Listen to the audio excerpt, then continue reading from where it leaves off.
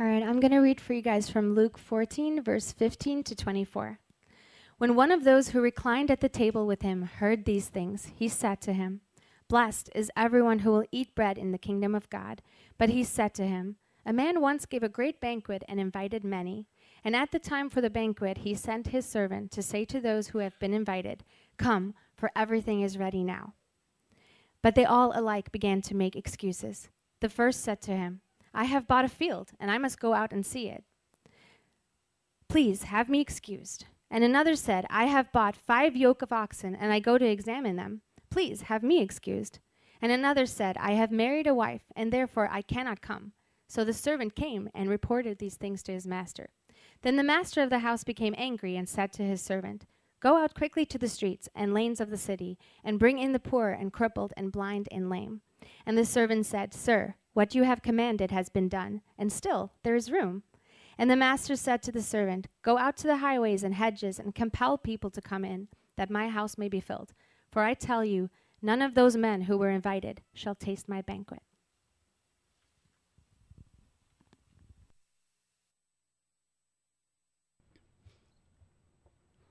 Well, good morning, brothers and sisters. It's so good to be with you. I'm so glad you're here. We got a full house this morning, and we're thankful for those that are attending online. If we've not met yet, my name is Ken, and I am the guy around here that gets to hear all the excuses. That's my job. If you're going to be a disciple of Jesus, you need to become good at hearing excuses and still loving people. You need to be good at it. And if you're not hearing excuses, you're probably not making disciples, and you're making excuses for not doing your job. I was thinking this week, some of the loudest excuses that I hear are from me. God has called me to something great, because of my fears and my doubts and my own sin, I'm often tempted to excuse myself from the greatness He has called me to. And see, God has called each of you to something great as well. And sometimes my excuse is letting the excuses of others wear me down, so I start making excuses. I was at a pastor's conference recently, and it was really good for me because the other pastors were shepherding my heart, and they called me out on my excuses. And that really helped me refocus on the great calling God has for my life and for this church. Friends, it's my own excuses that wear me down the most. It's my own excuses that steal my joy and limit me. And I believe Jesus' words in the parable that Annika just read are trying to help me honestly confront my excuses. You know, the message today is, there is room. God has called us all to great things, and there is room in His grace for us all to experience them. The enemy of that grace, friends, is our excuses. And the truth is, we all make excuses. And the key is to recognize when we are doing it and stop doing it. As a people, we tend to spend a lot of time complaining about a lot of things in our lives, don't we? We can find, it's really easy to get people to start complaining about a lot of things. But if we spent, and when we complain, it's that complaint is an excuse. It's a complaint against God. And it's a rejection of the great things that He has invited us into. And if we spend more time entertaining those complaints than we do pursuing His presence, that complaint becomes a great excuse. We all do this. We find reasons for why things cannot be done instead of doing them. And our excuses can be our sin. Our excuses can be the sins of others. The excuse can be the cards that we felt we were dealt in life. The excuse can be how busy we think we are. The excuse can be what others might think of what we are. The excuse can be we are unworthy of great things to happen to us. As a people, we find many excuses to limit ourselves and not live the great life that God has for each of us. We can also give those excuses to other people about themselves and limit them. And sometimes we do that because it makes us feel more justified in our own excuses for ourselves. We often find our excuses more comfortable than actually doing something. Our fears can be a comfortable excuse for us not moving forward in life. The excuse of fear actually becomes a trap that leaves us in mediocrity instead of living the life that God has designed for us.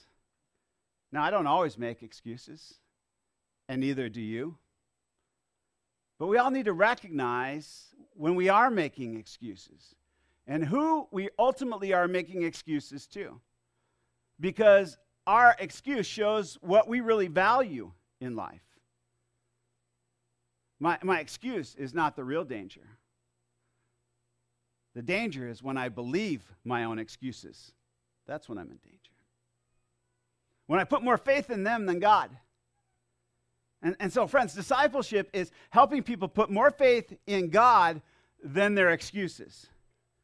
And Jesus, the Master, is doing that for all of us today in his parable.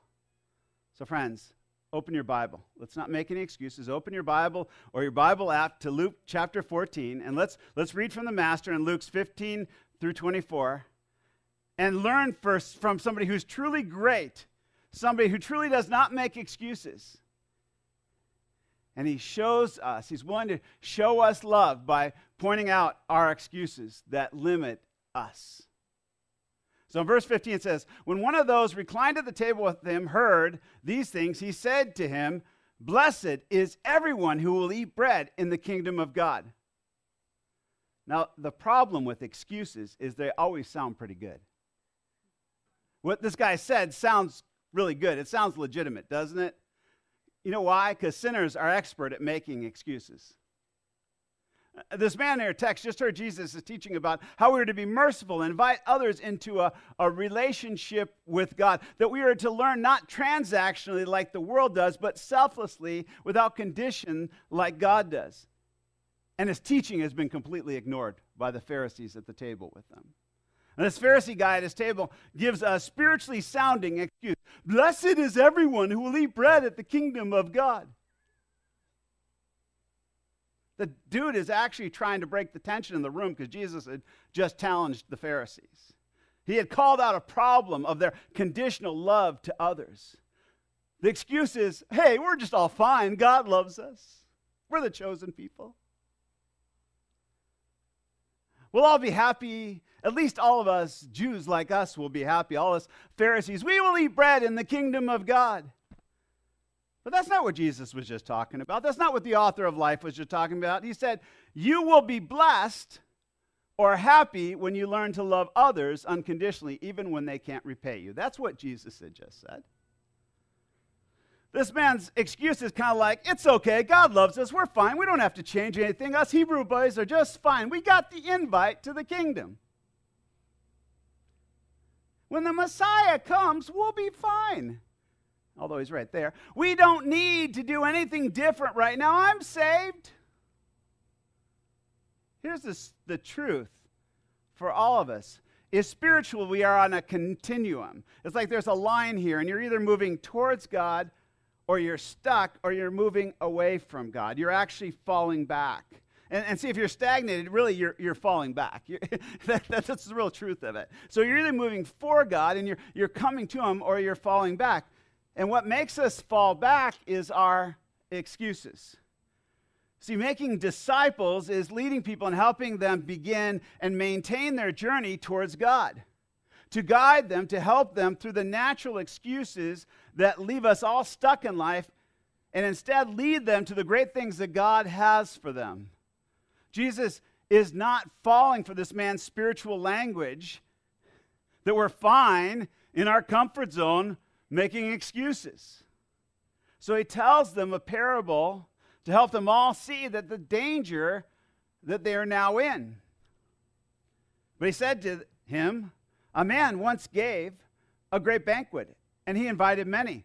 And at that time of the banquet, he sent a servant to say to those who had been invited, come, for everything is now ready. First, I want you to notice that the banquet is great. That word is not accidental. Jesus is telling us what God has for each of us, something great. And so to understand a parable, you need to understand who is in the parable. And so God the Father is the one throwing this great banquet. And who are the ones invited? Us. We're invited. God is not selective or stingy in who he invites. He invited many, the parable says, or all. See, the Pharisees make God's kingdom an exclusive place where only the little club or tribe of people can get in. But God invited many. He invited a multitude. He invited all to come. Now, when it says it's time for the banquet, he says he sent a servant. Who's the servant in the parable? Anybody? Jesus. Easy answer. Sunday school answer, right? It's Jesus. Jesus is the servant inviting, right? Jesus came with good news, inviting people into his kingdom. He stood in the street corner saying very inclusive things like, "Come all to me who thirst and drink." That's an invitation for everyone to come into his kingdom. There's no rope outside with a bouncer trying to keep you out. He's inviting everybody. But he also said, and then out of your hearts will flow rivers of living water. In other words, the invitation to the kingdom will flow through you to others.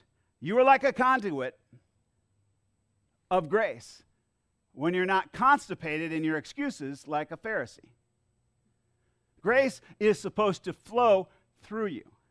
But before you will be effective in inviting, you first must accept your own invitation or God's invitation. Ministry, friends, all of ministry is about inviting. And today you were all invited to come and sing and worship him. We were invited you to come and learn more about him in a small group. We invite you into his fellowship, joining others at the party in the fellowship. You are invited to the privilege of participating in his ministry by giving to his work to help others. That's what happened when Mike gave an offering. He gave an offering invitation. You were invited to participate in the work of this church by serving others and helping to invite others to his banquet, to grow and grow closer to him. Did you notice when I started, I said I'm the guy who gets to hear all the excuses? I get to. It's my privilege to hear your excuses. It's my privilege that God has chosen me to be his partner and hear them with him. It's a privilege that he lets me help him overcome excuses so that others can know something great. That his grace is ready for them right now. And at this time, it's hot and fresh, so it's time to come. You know, people think that evangelism is convincing people. Evangelism isn't convincing people. Evangelism is inviting people. It's helping invite them to God's great love and grace for them. God's not making any exclusions on his guest list. He's paying for the dinner. He's saying, you're all worthy, so come. He's saying, I want you here. You're special to me. He's saying, it's going to be great for you. I've taken care of it all. You just need to come. Don't ask me what you should bring. I paid for it. Just cling to your invitation and come. Now, the servant in the parable, Jesus, is both the inviter and the invitation to the party. He's both the inviter and the invitation. He's the inviter because he's teaching us to invite. But he's also the invitation. He's paying the price for the dinner with his own life. This parable is about a wedding feast. And Jesus is the groom going out with love, inviting a crowd that's going to be his bride. He's inviting them to come with his sacrificial love. And God's word says, blessed are those who are invited to the marriage supper of the Lamb.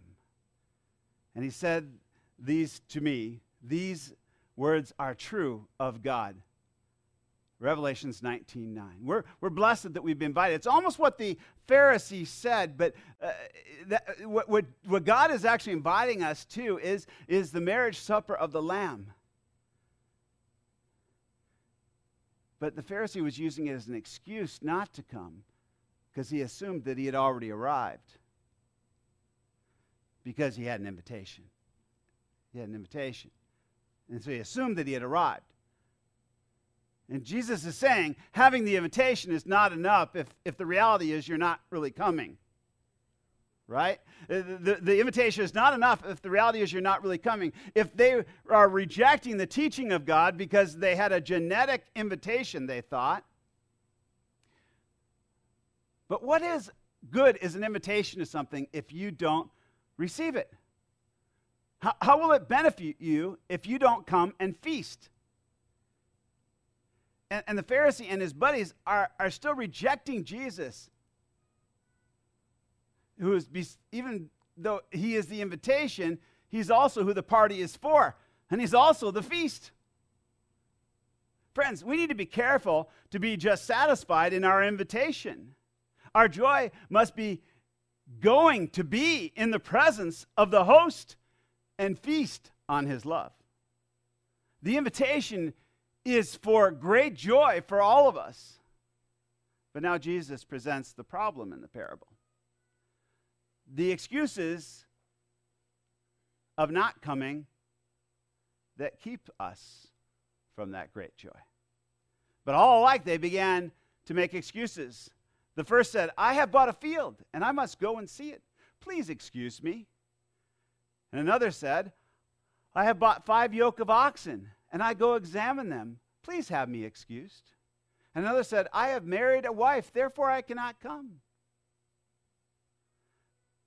The problem here is, instead of receiving the invitation and traveling to the feast and anticipating the feast, we all make excuses.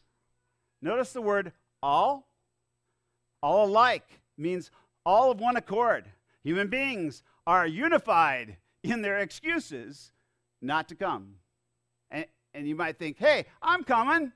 I'm saved. I plan to be there. Great. But are you headed towards the banquet? The host says, come, it's ready now. Not when you die and go to heaven. He says, come, it's ready now. If you're not coming or advancing towards him, now, aren't you making an excuse? Are you coming now to the feast, or are you on the island of someday? You know, someday I'll get to church regularly and celebrate the host's goodness. Someday I'll start giving to church and doing my part, preparing and bringing others. Someday I'll serve others by making sure the invitations go out. Someday I'll spend time fellowshipping at the warm-up party with the other guests. Someday I'll start making disciples so that they can get over their excuses too and come. Someday I'll feel worthy enough to go. But for many, someday will never come. The Father says, everything is ready now. Come. Come and celebrate. Give glory to my Son. You are his bride. This feast has been prepared for you. Now, the excuses that people here in the parable give sound good, because excuses sound good, because we're all good at them, right? But let's see if they're legit. The first guy says, I have bought a field, and I must go out and see it. Please have me excused. That sounds good. It sounds legitimate, right? But to be a disciple, it's critical that we learn to pay attention closely to the excuses we hear from ourselves and others. Who buys an expensive piece of property without looking at it first? A fool. Who does that? Someone who's not thinking very well. A banquet like this, a great banquet, would usually happen at night. Would you go look out at your major investment of this property at night, especially in the first century? How well is that going to work with a candle or a torch? This excuse is ridiculous.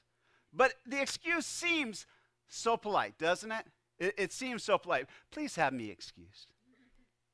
Excuses always sound polite. They sound socially acceptable. My sin is that I'm often fooled by the politeness of excuses, and I don't stop to think about whether they're legitimate. Excuses are actually rational lies. We rationally lie to ourselves that we tell ourselves. And what we have done is rationalize that whatever we want to do is more important than what we've been asked to do by our great King. And instead of telling the person that they're given an excuse because we might offend them, instead of telling them that something, instead of us being honest and just telling the reason why we're not coming, we tell them something that we think that they will believe is legit. Isn't that what we do? We tell them something that could be delusive. And so excuses are so deceptive. And the problem is if we start to believe them from others, we start to believe our own. And the more you give excuses and you receive excuses for others, the more apt you are to believe them. And so our job as a disciple is to invite people to the gospel. That's what we are to do. Now, many people choose to do that by inviting people to the church. And friends, if that's your method, that's great. But I need you to start really listening and understanding what people are politely lying to you with. For example, when people come to you and you've asked them to come to church and they say, I will try to come. You could believe their words. You could not hear them as an excuse. So let me explain this to you, because I've been working in the entertainment business and as a pastor and in business for many years and making lots of invitations to all kinds of stuff. In my 40 years of doing it, I've learned that I'll try to be their means.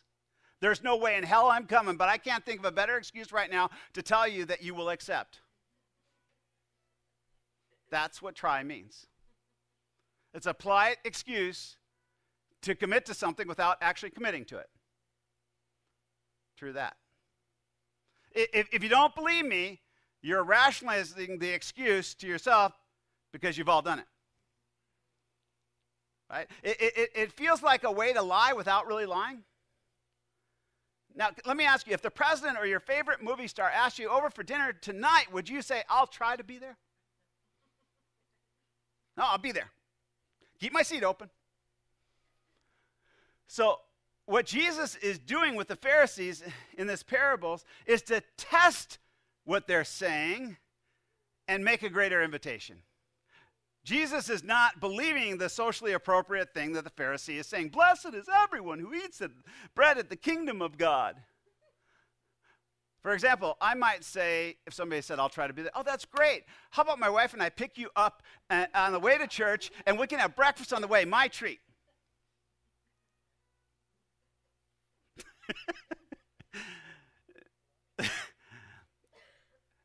Now, the try doesn't work anymore, does it? And so now they're trying to think of another excuse, or they have to be honest and reveal that they just don't want to come, don't they? And I love them enough not to buy their first excuse, because God has called them to something great. Don't you? For me, inviting people to church is often my last option. Because really, we are called to invite people to the gospel, not to church. And because I am the church and you are the church, I found what works best is inviting them directly with the gospel. In social situations, I look for an opportunity to have a gospel conversation with people.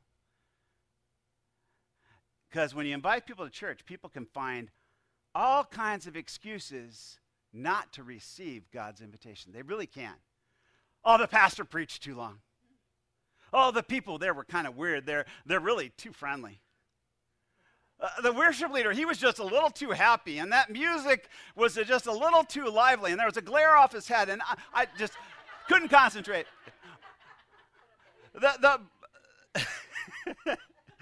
The people greeting the door, that Miss Kathy, she's just a little too nice. She makes me uncomfortable. See, the bright light of the church can be a little too intimidating for those who are living in darkness. And so they need people like you and I take their little light and let it shine a little slower so they can see the greatness of the invitation without any excuses. And so even after I have a gospel conversation with somebody, I still may not invite them to church. I will invite them to have coffee with me again or to come to my house for a meal so that we can talk more. And then maybe I will share my testimony, or I will share a story from the Bible that I think is relevant to our conversation. It often takes many invitations until somebody is ready to come here. And what I'm doing is inviting them into a relationship with me and Jesus first. And that's the most important thing. That's what Jesus actually did. He invited people to follow him. He gave them a taste of the banquet so that they would want to come. Let me tell you something about the unchurched. Most of them are not looking for a church. They're running from the church. If they wanted one, they'd have one. So you say, let's come to church. I got a better church than anybody else. They don't want it in the first place.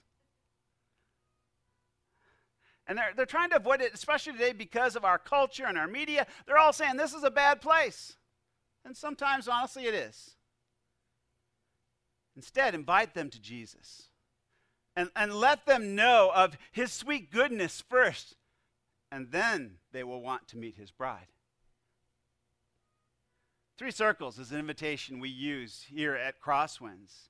And all it is an invitation to come further, to come and start following him. It's just a way to quickly give people a taste of what the gospel is, because they don't know. Let's say you owned a Chinese restaurant at the mall, and you wanted to invite more people to come eat your food. You could send a guy on the corner with flyers and handing them out, and you might get 1 person out of 1,000 coming in your door.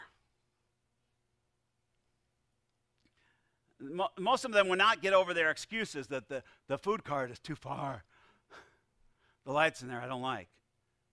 But what if you stood at the door with a big hot pot of orange chicken and put them on toothpicks and just handed them to people as people walked in? It might cost you more effort. And it might cost you more money. But their hunger for more of that good chicken that they just tasted would lead them past their fears and excuses about coming over to your restaurant, wouldn't it? You know that to be true. That orange chicken in your mouth, if it was good, you'd be like, oh, I'd like some more of that. Friends, you're the orange chicken. You're the orange chicken. You just got to get on that toothpick, and you're the invitation. Isn't that what Jesus said to us all? Come to me, all who are thirsty, and drink. He came to us to give us the flavor of his kingdom in him. And you and I must do the same. What would be your excuse for not giving them a taste? Because it would be much more effective than inviting them to church. Excuses are eliminated, friends, with love. Excuses are eliminated with love. Let's look at what the second excuse has in common with the first. It's pretty much the same as the other, only it's about a guy buying an ox he hasn't seen, which is still foolish. Would you buy a used truck for your business, sight unseen? Would anybody do that? No. So this is just another polite, rational lie. And what both these excuses are telling us is something about what people value. They tend to value economic things more than what you're offering. And they think that you'll buy that excuse because they think you value economic things too and won't challenge their excuse. And I'm not saying argue with their excuse. I just want you to recognize that it's an excuse. Because an economic excuse like that one often sounds legitimate, doesn't it? I have to work. Sunday? Okay, some people do. Oh, we have to go shopping for furniture. We have to get a resume together. I have to get up early for work in the morning. That would throw off my sleep schedule. Friends, are those legitimate? No. Are those legitimate things that would keep you from something that has great value?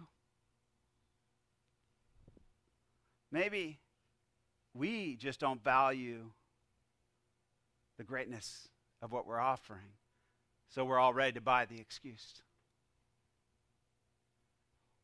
We all often value money or economic issues more than the host. We give our best to the job, sometimes not the host. We take care of our house more than the host's house and concerns. What keeps you from being in a life group is what keeps you from giving a weekly offering to the host? Is it your retirement fund? Is it that you're buying Starbucks 4 days a week, or is it your kids' education fund? And I'm not saying that those things are bad, but if you give an excuse when the host invites you to come, why are you lying? Why are you giving a cover-up to what you really value more? What keeps you from helping out in ministry? Is your excuse your job? Or you're worn out from your job? I'm worn out. Dragging. When my amazing administrative assistant, Natasha, started working for the church, we started to go through and fill all the slots for volunteers at church. And I said, we really have to be careful not to burn people out because we're kind of short-staffed with all the volunteers. And Natasha is very practical, and she asked me a question. She says, how does someone burn out from 1 or 2 hours a week commitment? And I realized, I'm believing a polite lie, aren't I? People don't get burned out from their commitment to God. They don't. They're already burned out from all their other commitments.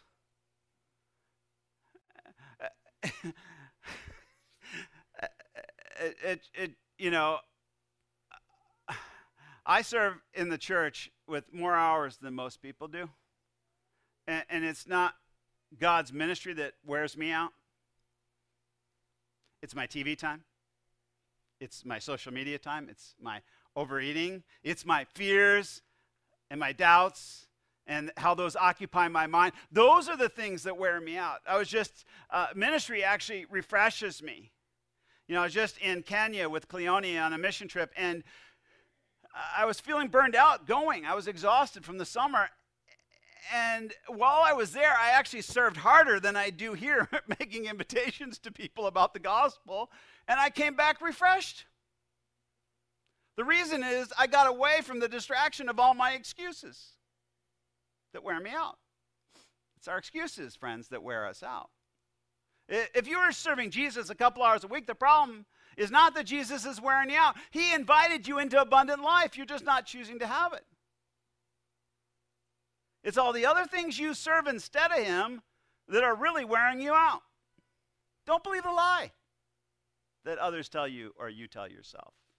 I'm so proud of Emil. When he responded to God's call to be our interim worship leader, it was a bad time in his life. He just got a new job with lots of responsibilities. He didn't know what the hours were going to be. And yet he received God's invitation to serve him with joy, and God is blessing him and us through that joy, isn't he? Amen.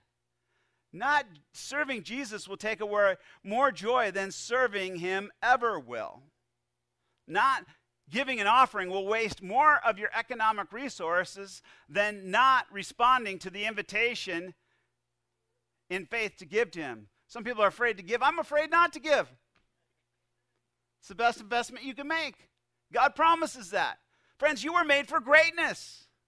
Why make lousy investments? Most of what you do on the job is not going to mean a hill of beans in 10 years. Most of what you spend your money on will end up in the sewer or the city dump. But what we do in faith in response to the invitation of the kingdom is eternal. It goes on forever.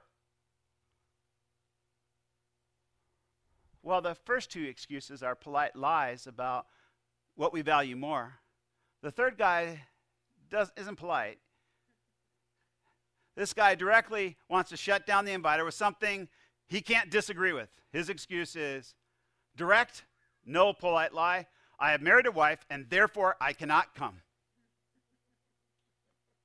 Is this legitimate? No, I don't think so, but I understand. Is this really what is in the best interest of the man and his wife? And I admit that I really have a hard time seeing past this kind of excuse. It seems so legitimate. I mean, family is important, right? But wait a minute. This man was just invited to a wedding. Don't you bring your wife to a wedding? Because you love her and you want to enjoy yourself and go dancing and eat all the nice food and dress up. Wouldn't you want to bring her to something great? Shouldn't you desire to do that for your children, for your mom and your dad and your grandchildren? If you really believe it's so great, wouldn't you go and beg the host daily for a seat for them? After all, the host said there's room for many, and you know he's good and he'd give it to them.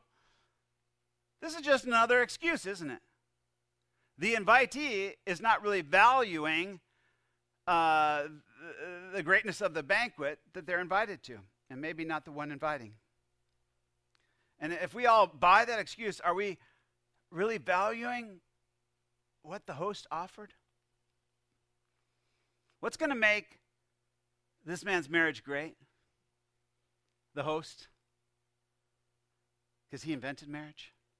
What's going to improve the lives of those children? The host? Because he created them?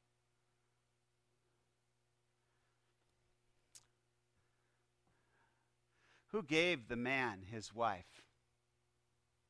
The host. Who gave him his children? The host. The problem is when we use our family as an excuse not to come to the feast, we are showing them that the host does not have much value, aren't we? Could this man be obeying the emotions of his wife more than God? Maybe he's obeying the fears or the excuses of his wife and his children more than God. But who really has the power to make both of their lives great forever? God. If we use our family or our wives as an excuse not to come, is that really to their benefit? Friends, is that really love? The Bible says the husband and the wife are one flesh. So even if only part of the flesh comes to the feast, there's potentially great benefit, isn't there? There's benefit to the whole flesh by the one flesh coming, or part of the flesh coming. The excusey flesh of the spouse might not yet be ready to see the benefit, but if the one with the flesh that's willing to come does not obey and come, there's no hope for the excusey flesh, is there? Or maybe the excusey kid flesh? Are you loving your family if you use them as an excuse not to come? So the servant came and he reported these things to his master, and the master of the house became angry, and he said to his servant, "Go quickly to the streets and the lanes and bring the poor, the crippled, the blind, and the lame." And the servant reported. Did you catch that? Jesus is saying God knows when we are making excuses. Yikes. He knows. Our excuses don't fool him. If I can see through them, I know he sees through them. He can see through them no matter how polite they are. And we know that the host can see through our lies because of the reaction. He's angry. You know, in the case of a first century host giving a great feast, a lot would have had to be done to prepare. It would have had a lot of cost of time and money for all the food. And with no refrigeration, it would all be wasted, wouldn't it? It would all be wasted. And when we make excuses to God about the precious life of his son is wasted, isn't it? Like we make excuses to God, the precious life of his son is wasted. The opportunity that God has given us for forgiveness and eternal life will be wasted. The chance of intimacy with God is wasted. And so our host is righteously angry with us for that. In the first century, there was a two-part invitation. One invitation went out as a notification where guests would agree to come. And then when the meal was all ready, another invitation would come out, and they would say, now come and eat. But here the guests seem to have conspired against the host and come together and made a bunch of lame excuses to the host. Because remember the servant said, it's time now. Everything is prepared. They're backing out. They're backing out at the last minute to do what they agreed to do when they got the invitation in the first place. What if you were hosting a wedding for your son or daughter and you paid for all the food, you paid for the hall, you paid for the band and the invitations? And what if all the guests that you invited did not show up or gave you some lame excuse? Would it make you angry? Would that be righteous anger? We are practicing hypocrisy or lying to God when we make excuses to him as believers. If we tell him he is Lord and that we are his wife, and our wife, earthly wife, is really our Lord, are we lying? If we tell him he is Lord and we say our boss, act like our boss is Lord, have we lied to the Lord? If we tell him he is Lord and our kids' sports are really what's Lord, have we lied to the Lord? Yes, God loves us. But he's angry with our excuses when he is prepared and he has so much in store for us. You may be thinking, I don't believe God gets angry with us. I don't believe that. He just loves us just the way we are. Friends, he wants better for you than who you are. He loves you, but he wants better. He wants greatness for you. But you're settling for whatever your excuse is. Aren't you? Me too. This is a great banquet of joy in him, and you're missing it. And if you say God does not get angry with this, are you even listening to what his son is saying? Jesus here is telling the Pharisee God is angry because they have rejected him, the invitation. He is the groom who has come to tell them of the great feast of God's grace, and they made excuses to refuse the invitation. And so the master says, go quickly and bring in the poor, the crippled, the blind, and the lame. Now, the Pharisees would consider those kind of people unworthy to go. God, of course, he favors the rich, the healthy, the unblemished, the morally upright people like me. He doesn't want the riffraff there, the unclean ones. But here's the real truth that Jesus is proclaiming this. Those so-called riffraff are available. They don't make an excuse. They are honored that the host asked them to come, and they will come. Now, I want you to think about who Jesus' audience was here. Very moral men who went to temple, who obeyed all the religious laws, but they did not have intimacy with God. They refused to come to him when he called. They were too busy living their best life now. They believed because they had an invitation to the kingdom that they're okay. Right now, they just have polite excuses because they have more important things to do in the moment than come to God. And the servant said, Sir, what you commanded has been done, and still there is room. And the master said to the servant, Go out to the highways and the hedges and compel people to come in that my house might be filled. Think about what Jesus has been doing. He'd been out going to the tax collectors and the prostitutes and the ordinary unschooled fishermen and women and inviting them into his kingdom. And the Pharisees sat around objecting, saying, that riffraff does not belong here, Jesus. They had the time to make the objections to others about the protocol of his own feast, but they didn't have the time to come.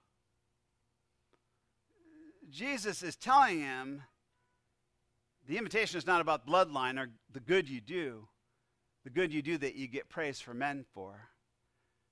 The invitation is about my Father's glory. The house must be filled to magnify the host's joy. to magnify the host's joy in the people that he created and he finds joy in. And they are to have joy in the fact that they were invited. It is a celebration of the love of the groom who redeemed his adulterous bride by washing her with his own blood. Jesus is saying their genetic tribe and religious ceremony are meaningless if they do not love me, if they do not come when I call and share in my joy. See, love is a relationship where two people submit to one another. God submitted everything to you, including his own son, and you dare to make excuses, refusing to submit to him and come and love him? He's saying, you don't love me. You love yourself. Stop lying to yourself. Stop making excuses so you look good. Get honest. See the situation for what it really is, because God had chosen the Hebrew people, and they had rejected the invitation of the Son. Now God was sending that invitation to the Gentiles, the ones the Jews despised because they seemed so far from God.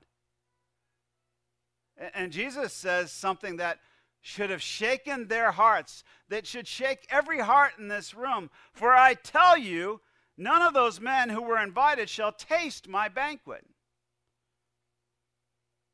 None of those people who just trusted in my invitation but wanted nothing more to do with me and my will and just made excuses will enter my banquet. The banquet is his kingdom. His banquet is the kingdom of heaven. Friends, you can't live a life of excuses and not repent and do God's will and expect to go to heaven. No matter how religious you are, no matter how much you know, no matter how well put together you are, no matter how many good things you do. The Father's will is that you would come and celebrate his Son with him now. Jesus said that in Matthew 7:21 through 22. Not everyone who says to me, Lord, Lord, will enter the kingdom of heaven, but only the one who does the will of my Father who is in heaven. Many will say to me on the day, Lord, Lord, didn't we prophesy in your name? Didn't we drive out demons in your name? Didn't we perform miracles in your name? And I will tell them plainly, I never knew you. Away from me, you evildoers. If you have excused yourself from coming to him throughout your life, how can you expect that he would know you now or at the judgment? You excuse yourself with all your logical excuses.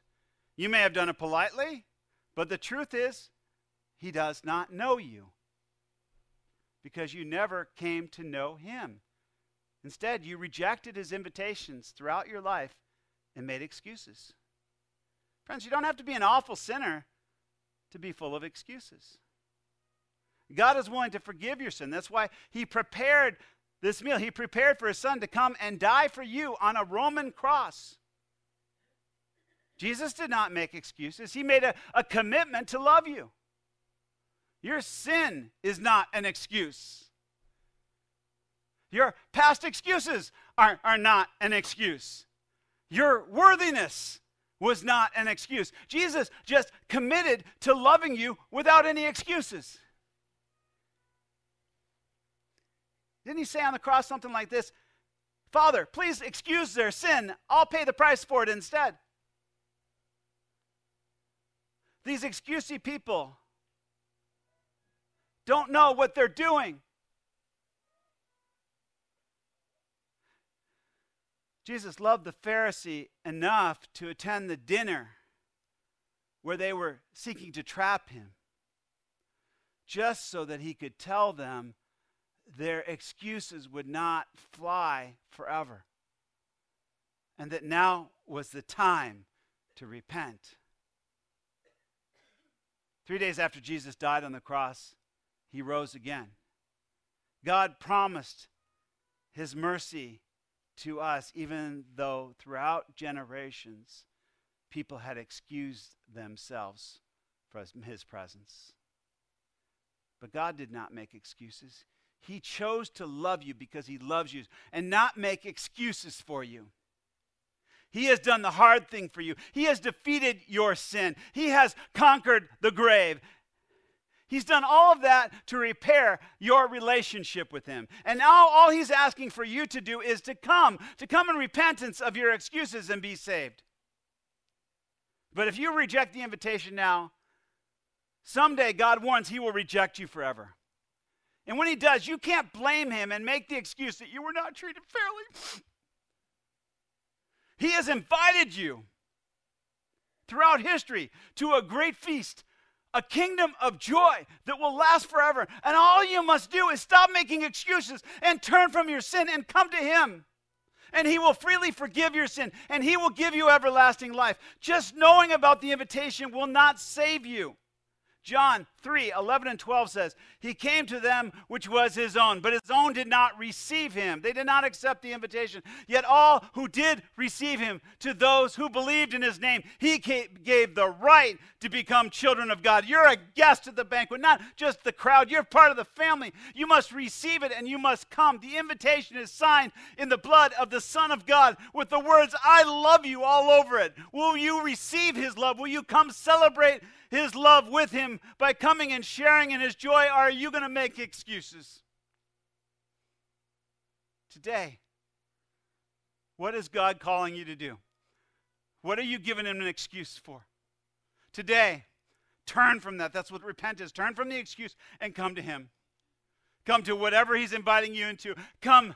Maybe it's to give an offering. Maybe it's to be baptized. Maybe it's to accept him as your Savior. Maybe it's to accept a call to do something in ministry. Whatever it is, today is the day to come. The feast is now. He wants greatness for you right now. Don't give him an excuse. Come to him today. Because he wants to do great things in you. Let us pray. Father, thank you. I thank you for your word. It's always so true. It's always so relevant. Thank you for calling me out of my excuses into your marvelous light, into your ministry, into all the wonderful things you've shown me. Father, I pray right now for this crowd, whatever they're struggling with, whatever excuses they're trying to give you, Lord, I pray that they would not let those things wear them out anymore, but they would turn to you, that they would come to you. If they're weary, you said that you will give them rest. Father, let them turn to you.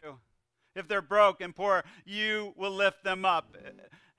If they're hurting, Father, you will care for them. Father, they're not going to find the answers in the world. All of those things are going to wear them out. Father, let them turn to you right now and come to you and say, please forgive me. I've been making excuses. Forgive me, Lord. I trust that what you have done on the cross paid my way, that I can come to the party. Lord, thank you. Lord, I want to follow you. I want to learn to be like you, a person that is inviting, not making excuses. Help me to follow you as my Lord. Make me aware of my excuses so that I might follow you more closely. Father, if they're willing to do that today, Lord, I know that you will accept them. Jesus wasn't telling this parable to the Pharisees because it was an ending, it was a beginning. He wasn't damning them. He was trying to get them to see what they might miss. You're not condemning us. It's not why you came. You came to invite us. You came to invite us into something great. We thank you for your love for us. We praise you. And you deserve every glory and honor and praise for all time because of what you have done, that you have invited people like me into your presence, people like my friends here. So, Father, may we now worship you with all our hearts, without excuse. And I pray this in Jesus' name. Amen.